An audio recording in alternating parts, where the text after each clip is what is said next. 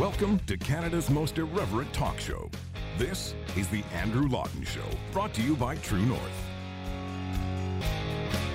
Coming up, the media thinks the Canada flag is controversial, why diversity becomes tokenism, and the importance of self-defense. The Andrew Lawton Show starts right now. Hello, everyone. Welcome to another edition of Canada's most irreverent talk show. You're tuned in to The Andrew Lawton Show here on True North. We are going to have a little bit of a mini Canada Day show on Canada Day itself, but this will be the pre-Canada Day edition of the program, the penultimate show before we once again celebrate Canada's birthday. And along that vein, I've got to talk about this just abysmal story in the Chronicle Herald. It's not even really a story. It's like a blurb heard round the world, where the Chronicle Herald, which is the newspaper of record in Halifax, decided to give people a trigger warning that a Canadian flag was going to be appearing in the paper. This is something that, again, in the lead up to Canada Day, the Chronicle Herald had a little Canada flag that people could cut out and tape on their windows. I don't know why you need to do that in 2020, but at the same time, people do. I've driven around and seen these in the past. And what the paper says on the front page of the Saturday, June 27th edition, to our readers, inside today's edition on page A9, you'll find a Canadian flag to clip and post to help celebrate July 1st. We understand the flag doesn't mean the same thing to everyone. However, we hope our readers recognize their ability to play a role in shaping Canada's future is a freedom worth acknowledging. So what they've said here is that they effectively need to apologize to people for putting a Canada flag in the paper before Canada Day because the Canada flag doesn't mean the same thing to everybody. Now, this is what happens when publishers try to be woke and try to be hip to all of the social justice trends, especially in the last few weeks. They start bending over backwards to apologize for things that no one sensible is even offended by. And incidentally, I have not seen, I'm not saying it doesn't exist, but I've not seen any or many people, actually I don't think I've seen any, respond to the Chronicle Herald's blurb by saying, you know, I really appreciate this, the Canadian flag is troubling to me, thank you. The only response is mockery from people that say, you know, what the heck is going on? Now, I'm not a huge fan of the Union or of the Canadian flag anyway, except insofar as, yes, I support that it is the flag. Like, as far as the design itself, I was a fan of the old red ensign. I know we had several ensigns, but I like the most recent one, and I would have been just as happy if we had that now. But in the absence of that, the Canadian flag is our national flag, and the Canadian flag is therefore a symbol of national pride. And to have the Canadian flag is a necessity if you are going to celebrate your country, in the same way that you can't start changing national anthems because you don't like the country. So the people that don't like the Canadian flag actually just don't like Canada. And that's an important distinction, because I've talked to people like this before. It's the people that have this just visceral hatred for this country because they think it's the byproduct of colonization and it's systemic racism and there's nothing good. And people that honestly do not see that a country can grow, can evolve, can develop. They think that Canada is just this horrible place. And the vast majority of these people are just so out there, so radical. They don't deserve to be given any sort of special treatment by way of a trigger warning of the Canadian flag. These people are not the norm. It's like what I've said in the past many times. Twitter is not real life. So, but now you have newspapers that are basically editorializing themselves into apologizing for the Canadian flag. And this is now, when it's on the front page of the paper, a statement that says, you know what, we think Canada is a bit controversial to people. And it almost voids the fact that they're putting the Canada flag in the paper in the first place. Because they are now apologizing for doing it, it kind of undercuts what I hoped would have been the point that they were embracing, which was that, yes, this is a unifying symbol. It's unifying to have the national flag because everyone in Canada is a Canadian. This is a flag that should bond us, not divide us. But it's not your responsibility as someone who is proud of your country to apologize for other people who don't like your country. For even people who are in the country, who were born here, who have lived here their whole lives. A lot of these just, SJW activist types are never going to like Canada. They're never going to be happy with the flag. They're never going to be happy with the country because they just do not see Canada as anything other than the worst caricature it could possibly be. And we're seeing this idea unfold as systemic racism becomes the term that everyone has to use. Everyone has to call something systemically racist. Everyone has to accept that Canada is systemically racist. And if you don't, then you're therefore racist. And this is something that we saw last week, and I won't spend too much time on it, but I spoke about it on True North Update with Candace Malcolm, a show that you should all check out every Friday. But if you missed it, I'll share it here as well. Brenda Lucki, who is the RCMP commissioner, had at one point said, she doesn't think the RCMP is systemically racist. And then she must have gotten the memo from above that said, no, you can't say that. You have to say it's systemically racist. And she was a good foot soldier. She said, okay, I'm going to commit to the line. I'm going to say, yes, the RCMP is systemically racist. So what happened is Brenda Lucki was testifying before the House of Commons. She was speaking with one member of Parliament who's actually a Liberal who asked her, and she said that, yes, she's found a couple of examples where the RCMP is systemically racist. So then he asked the logical follow-up question, name one. And, well, this is what happened. I was also confused by your definition of systemic racism. When this question was asked of you at the beginning of June, I sincerely believe that people can change, and we have to give them the opportunity to evolve, to change, so congratulations. But to come back to Mrs. Michaud's question, I'd like to once again get your definition of systemic racism, because you said, and you've introduced a notion of length. You talked about the history of the RCMP, and you recognize that there was systemic racism. Do you believe that there is systemic racism today in the RCMP? Thank you for your question, and first, thank you for your appreciation for our members, because it means a lot. They're working hard each day in the communities that they serve in. Yes, there's absolutely systemic racism. I can give you a couple of examples that we've found over the years. For example, we have a physical abilities requirement evaluation. It's an obstacle course.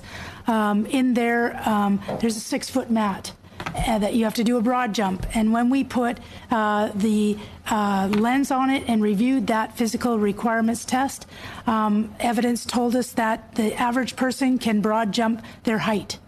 So, of course, how many 6-foot people do we hire? And there are people in all different cultures that may not be 6 feet, including there's not a lot of women that are 6 feet tall. That would not be able to get through that type of test. So that would be systemic discrimination, but I'm trying to think of systemic racism. In our, we have some questions, for example, in our aptitude test. And you know what, I might refer Gail, because that is Gail's specialty in the HR world, because a lot of it has been brought out in our recruiting process. I'll ask Gail if she can. I mean, okay. There's a part of me that finds this to be hilarious, clearly, because she's trying to go through the motions. She's trying to be woke. She's trying to do the right thing by saying, yes, the RCMP is systemically racist, and yes, Canada is. But she can't actually commit to that fully because she doesn't believe it. She doesn't actually have the evidence. Now, you could say that the RCMP is systemically racist and that, the RCMP commissioner doesn't know it, but then she shouldn't be saying it. She shouldn't be saying it so freely that she's presiding over a racist institution and a racist organization. She's saying this because she has to, and when she is pressed to come up with a reason why, she has to bucket to poor Gail in human resources. And I don't don't know what, Gail didn't really give an answer all that much either, but Brenda Lucki is the commissioner. So she says, yeah, we've got examples galore. And then what's the best thing she can come up with, that some people are taller than others, which, again, as Mr. Fergus said, the MP, yes, you can make a case that that's discrimination, but how is that racial discrimination? And by the way, I would say that if you are talking about police testing, police physical testing, this is the worst case to make about discrimination, because the physicalities and the physical requirements of the job are not things that should change depending on the identity of whomever is going through the police thing. But anyway, if I don't know the answer to any question, I'm just going to send it over to Gail in HR. That's going to be my approach for the rest of the show, and perhaps even the rest of the year. Who knows? But this is what's happening now. You've got companies, you've got government agencies, institutions that are just trying to survive. They're just trying to get through the day without being called racist, without being canceled. And the buzzword now, you have to say that whatever you are doing, whatever you are running, whatever you are looking overseeing is systemically racist. And if you don't, you're a racist. And this has become the litmus test here that we talked about last week in the context of CBC, acknowledging, yes, that they're now a racist institution. The RCMP has to as well. Justin Trudeau says Canada has systemic racism, which is particularly bad when he is the guy responsible for running the system itself. And on it goes.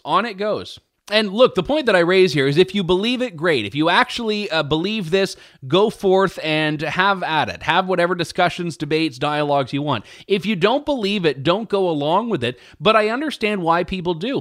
Look at what happened a couple of weeks ago when Rex Murphy, the longtime National Post columnist, CBC personality, all of this, had said in a column a pretty sensible point that he did not think that there was systemic racism rampant in Canada. He concedes there's individual racism, that racist ideas exist, that there's racial history, but that he doesn't think Canada is, by and large, when you remove everything else, a racist country. And this started a coup, basically, in the National Post newsroom. You had reporters openly condemning him. And what happened here is Rex Murphy then ended up getting a trigger warning of sorts, an apology on his post, on his column, by the editors. An editor's note saying that it didn't meet their standards and yada, yada, yada. There was like some town hall with a senior editor of National Post. Well, everyone just said, how dare you publish this? And there was not only the death of ideas, the death of being able to debate and discuss things inherent in this, but also there was something very dangerous in that this becomes the position that now everyone must have. This has become one of these issues where if you don't have the right position, you don't get to be a part of society. And this happened last week with Conrad Black as well. Conrad's a great guy. I've met him a number of times, and I've interviewed him in the past. I should actually get him back on this show. He has a weekly spot every Friday, or had, as you'll learn in a moment, on Toronto's Global News Radio 640 Toronto, on the John Oakley Show.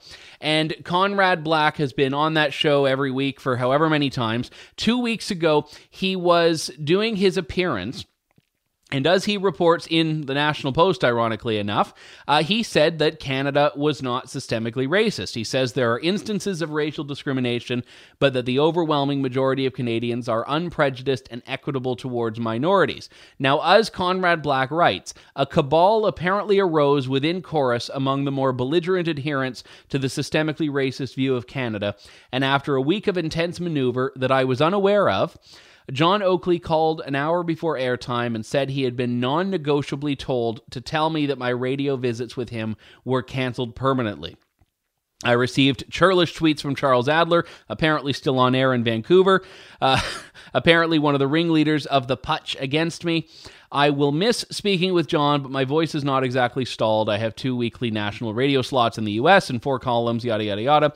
I'm sure Chorus listeners will get on all right without me, but this is indicative of how absurd and nonsensical the public discussion on these issues has become. That to declare that Canada is not a racist country is itself judged to be a racist comment. And I thought Conrad Black was very eloquent there, as he so often is. And I think there's a lot of truth in this idea right now, that if you take an issue that Canada is not a systemically racist country, you're just part of it. I mean, it's like a conspiracy theory. If you say the conspiracies not exist, you're not existing. You are now a part of the conspiracy theory. And the thing with Conrad Black, when I tweeted a defense of him, I had a couple of people, including a Global News reporter, say, well, Conrad Black, is a privileged white man. He can't say that there's no systemic racism. To which I say all of that is irrelevant when we're talking about open inquiry and dialogue. Because in a civilized society that respects free speech, Conrad Black can be rebutted for saying that. Someone can say, well, actually, you from your position haven't experienced it. I have. Here's how I know what I know. And then that's the dialogue. And that used to be what talk radio was. I worked in talk radio for several years. I worked at Chorus. I've guest hosted on 640. That is what a good talk radio conversation is. Someone says one thing, someone says another. The listeners can decide for themselves. And you don't even need to have both sides represented. I think you need to have whatever side the host thinks needs to be heard. And in a culture where everyone is putting forward the Canada is systemically racist narrative, Conrad Black was actually the one giving the opposing side of this. But now he gets kicked off of a weekly radio segment, which again is the right of 640. It's the right of the station to do that, but that doesn't mean it is the right decision to make. And this is a dangerous, dangerous trend where the whole point of having these dialogues is that everyone can come together and say, I think this, and maybe meet in the middle, maybe agree to disagree. But now if you don't go along with the idea that Canada is racist, you yourselves are racist, and that only proves that Canada is racist. And we're seeing this in every culture imaginable, in every discussion. So the whole point of this is that now newspapers are apologizing for publishing Canadian flags because they think that these flags are therefore symbols of this very thing that everyone is so terrified to say doesn't exist. And again, you can say that you don't think Rex Murphy, as a privileged white guy, should talk about racism. You can say you don't think Conrad Black should. You can say all of these things, but that does not negate the dangerous thought crime mentality that's being completely furthered in media, in academia, just in civil society at large here. And it's not going to end well. In fact, we're seeing it. I don't even know if it's going to end right now. I do not know if it's going to end at this point when anything and everything is racist, when if you say the wrong thing, you're gone. Take a look, by the way, at this story out of the UK, where Graham Linehan, who's a comedy writer, has been permanently banned from Twitter, and his crime was saying men aren't women. That was what he did. On Twitter, he said, men aren't women. He was referring to the trans issue. Twitter has closed Linehan's comment, and this is a guy who's a fairly well-respected writer in the entertainment world if he's Irish, not the UK, but you know what I mean. But what happened is he had said it in a response to a tweet from the Women's Institute wishing their transgender members a happy Pride, and it was a bit of a troll. He said, men aren't women, though. And then a whole bunch of people started piling on like they did with J.K. Rowling. And before you know it, Twitter has put it down there and used their hate speech provisions, because on Twitter, if you so much as use the wrong pronouns for someone, your account can be permanently banned. I know my colleague Lindsay Shepherd has had her account taken offline for scrapping with a transgender activist in the past. And this is what's happening. And this is why people are fleeing Twitter at this point in large numbers. There's this new website that's popped up called Parler, which at first I was like thinking it was all French, and I was like, oh, parlay. No, it's parlor, like a room. And it started by conservatives. It's a free speech platform. That's the basis of it. They say it's unbiased. There's no algorithm to it that's deciding who gets seen and who doesn't. Now, I will say, I signed up for Parler last week just to check it out. So if you want to follow me over there, at Andrew Lawton is my username. I don't know how long I'm going to be on there. I've seen some concerning things that have popped up with like user security, and also with aspects of the experience, like the litigation aspects. There are some stuff, and I might do a deeper dive into it later on. So I'm not endorsing Parler, but I am saying that it's unsurprising that everyone's fleeing right now. And it actually proves the point that I made a couple of weeks ago when I talked about big tech censorship. And I said the answer to this is for someone else to start a Twitter, for someone else to start a Facebook. And everyone said, oh, no, but these companies have a monopoly or an oligopoly. And what Parler's doing has proved that that is not, in fact, the case. That if you get some venture capital behind you, you can do it. And right now, it's overwhelmingly a conservative platform. That's their target audience. So my concern would always be you don't want it to become an echo chamber of sorts. But I also think if conservatives are tired of getting shadow banned, tired of getting their accounts canceled for saying men are women or men aren't women or whatever, or who knows, maybe they'll start banning accounts for people who say that systemic racism isn't a thing. I don't blame people for wanting to find an alternative where their social media platform that they use, even if they're not paying for it, is actually a platform that they don't feel is going to censor them or shut them down. So that's where this thing is headed, and it's not going to be pretty right now. It's not pretty. Everyone is facing the mob. Everyone is facing mob justice, and quite frankly, this is not going to change unless people start pushing back against it. And there was, at Wilfrid Laurier University, a case of this happening, and I'm going to talk about it in a bit more depth on Wednesday's show, because I'm actually going to be speaking with David Haskell, who is one of the two professors behind this. But I'll give you a glimpse of it now because it has happened in the last couple of days.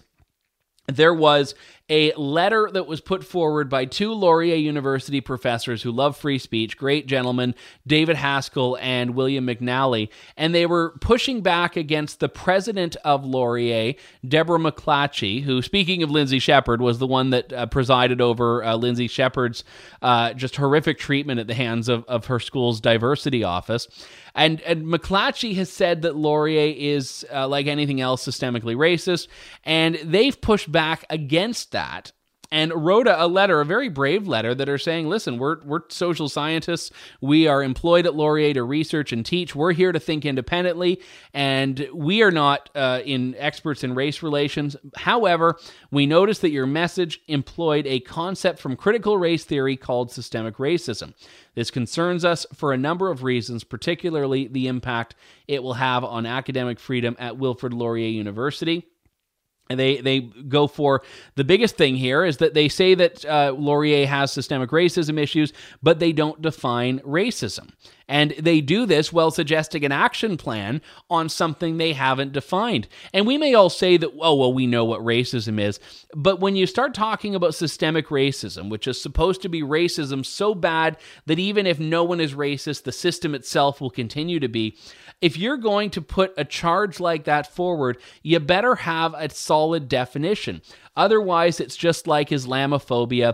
It's just like all of these terms that are used that sound a certain way, that are used to justify oftentimes things that criticize free speech, things that curb rights, things that are used to malign people without really having a solid foundation for what is at stake. So good for these professors for pushing back and doing it in a public way. We'll talk about it a bit more on Wednesday, but I wanted to tell you I had seen it and that we are going to focus on it a bit more. When we come back in just a couple of moments, more of The Andrew Lawton Show here on True North. You're tuned in to The Andrew Lawton Show. We are back. This is The Andrew Lawton Show here on True North, and we are living in crazy times. I would say that we never want to do anything so drastic that we will never be able to reclaim what was lost. Tear down all the statues you want, but do not do this.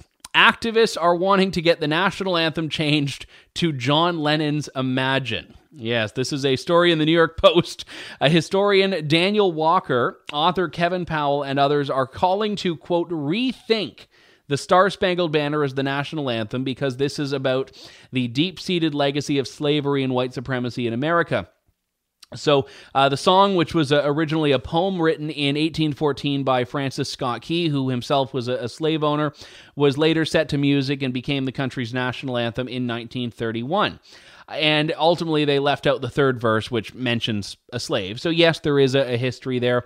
However, because they're arguing the song is, quote, problematic, unquote, I'm tending to just count it out like everything else that we're told is problematic, like L'Oreal skin whitening cream, which is now going the way of the dodo bird, or all of these other things like Aunt Jemima and Uncle Ben and Eskimo pies and these things. So they're all problematic. That's the word that they use. So they're trying to get it up, and they were trying to figure out what to replace it with. So Powell argues, why not replace it with Imagine?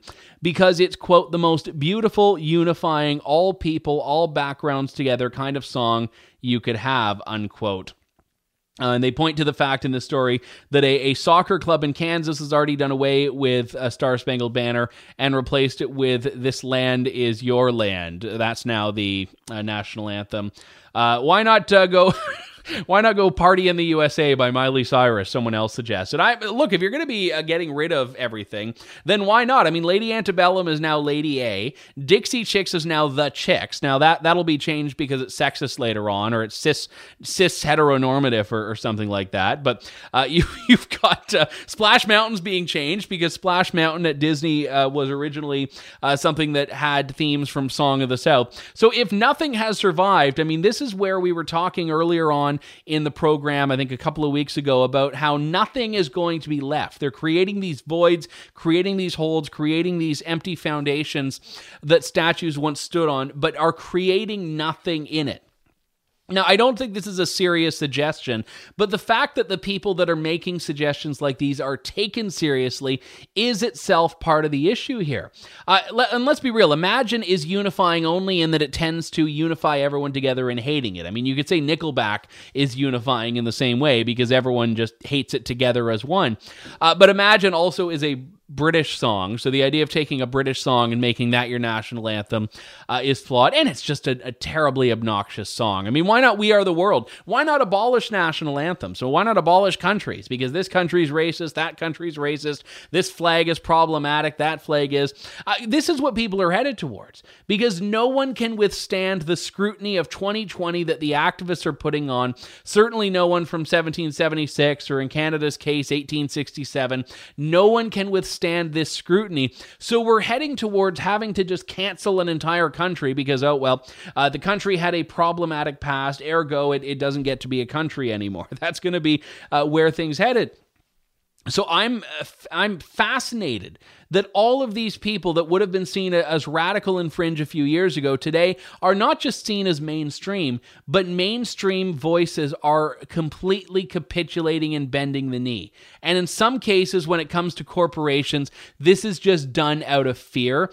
Like this story I mentioned with L'Oreal, they're removing words like whitening and fair from its products. And the rationale is that they don't want to put forward this idea that to be white is better or to be fair is better. So when they say skin whitening or skin lightening or all of these things, what they're actually doing is contributing to systemic racism or something like that. But again, the name is not the issue. If the issue is the effect, then get rid of the products themselves. If the issue is that we don't want to put forward this idea that to look whiter is a bit better, to have your skin whitened is better, then why not get rid of the products? But it's completely half-assed, as it always is, because you've got companies that they want to do the bare minimum to say that they're doing it, to say that they're woke. And by the way, on the weekend, I had to do what no one should have to do, which is explain to my parents what woke means. Because, as I'm doing it, I'm like, because they hear this word and they're like, what is this thing? And again, it's a reminder that Twitter isn't real life. But I'm trying to explain this thing, and as I do it, it just reminds me of how just ridiculous it is, and I'm having to seriously explain this thing that actually is not a serious thing and actually doesn't make much sense on its own. But I think I got through it. I think they know what woke means. Now, I'll tell you who else is woke The Ontario Liberal Party is going woke right now. They are changing the rules and lowering the nomination fees to ensure more female candidates. This is according to a Globe and Mail article from Laura Stone. In the 2022 election, Ontario's Liberal Party, which was the governing party for about 15 years, is going to look to get more female candidates running. They're going to run an aggressive search campaign, and if necessary, restrict it so only women can run in certain nominations. And this was something that the new party leader, Stephen Del Duca, had promised. If you're a woman, you will get a lower registration fee. And you will also, if you're under 30, get a lower registration fee.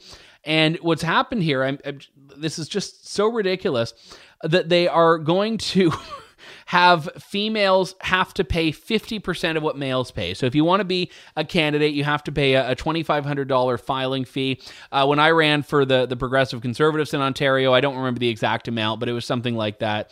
You've got to pay that fee. And it's basically going towards background check, a bit of an insurance policy to make sure you're committed to it. Women will have to pay $1,250. Candidates under the age of 30 will only have to pay $500. If you're a woman under the age of 30, I don't know if you pay $250 or $5. I don't know. They're also going to create a candidate search team led by 3 women to encourage more women to run. That I don't find it as a bad idea. If you're wanting to get more diversity in your candidates, you want to give them the opportunity. I think recruiting and saying, hey, just so you know, have you considered? That's fine. But the part that I don't like is that there is going to be a plan in place that the leader can notify a riding association that they have to draft a plan, quote, that includes only female nomination candidates, unquote. So if you are a riding association, and let's say you've got, a couple of males that are qualified that are wanting to run, and a woman who's qualified who's wanting to run, the party may say, you know what, in the riding of Toronto Danforth, we need a woman, so only women can be in this nomination race. And the 2 guys are like, okay. And again, if they're woke, they can't complain about it. They have to just start knocking on doors for the females. And again, this is a huge problem right now, because oftentimes we hear, and there are reports that come out every year and every election cycle about a lack of representation of women in politics. And if you look at the House of Commons makeup, I forget the exact number, but women are a minority in the House of Commons, and they are in most provincial legislatures. But the problem with all of these remedies to correct it is that they fail to understand why that is the case. It's not that women don't run and women can't win. It's that fewer women run.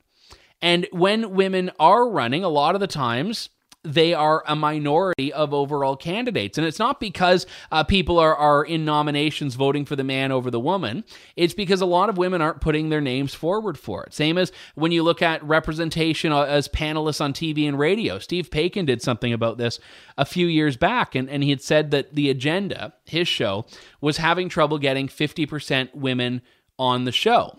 And that was the goal, 50% women. And they reported that women would be more likely to say, I'm busy, or I have to look at childcare needs, or I'm not the best person for this. And women were declining, and they were trying to figure out, how do we empower and encourage more people to do it? But you can't drag people into something that they don't want to. You can't drag people in. So if women are not choosing this for whatever reason, there may be some cultural factors there. Maybe it's a fear of sexism. Maybe it's that they're in maybe it's that they're the primary child care provider in their home, and that is in and of itself something that's coming from a place of sexism, if you want to go down that road. But if they're not doing it, you can't force them to, and you certainly shouldn't take away all of the male competition to manipulate a path forward for women.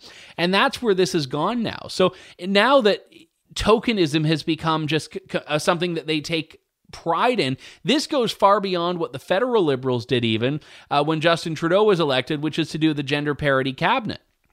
This is now saying that we're going to completely take people out of the running in certain constituencies because we need to meet this benchmark that we've set, arbitrarily or not, to have more women candidates. And the thing is that they can do this in a way that makes them look hip and makes them look woke and makes them look like they are progressive. But all they're doing is now making women tokens in the same way that CBC, whose policy by 2021 is to have minority candidates promoted at double the rate they are now. It turns people into tokens, and it takes away worthiness, qualifications, merit, all of these things that a great many women possess. And let's look at the Ontario Liberals, for example. Kathleen Wynne, who was, by a lot of standards, a very unpopular premier by the time she left office, was still a female lesbian premier of the largest province in Canada. Whether you like her or not, that is a trailblazing line item in her biography, that she did that. She overcame sexism. She overcame homophobia. She ran her party. She ran an election and won, and then eventually she lost in 2018.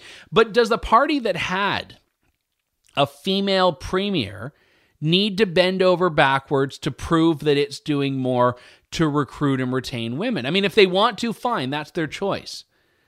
But they already have proven that, yes, women can, without these measures, rise to the top of the party and win. The deputy premier, by the way, Deb Matthews, a woman. Now, I've got my own grievances with Deb Matthews that have nothing to do with her sex. We've got a bit of a history. I can overlook that right now and say, yep, she was a successful female, rose up through the ranks, was health minister, was deputy premier. None of that came about through having these little tokens that, oh, well, women can't pay the full fee, and, oh, well, women can't run against males in nomination. I mean, how patronizing is that to women? It's massively so. And this is now what's passing for progress in Canadian politics, or certainly in Ontario politics. We've got to take a break. When we come back, closing things out here on The Andrew Lawton Show. Stay tuned. You're tuned in to The Andrew Lawton Show.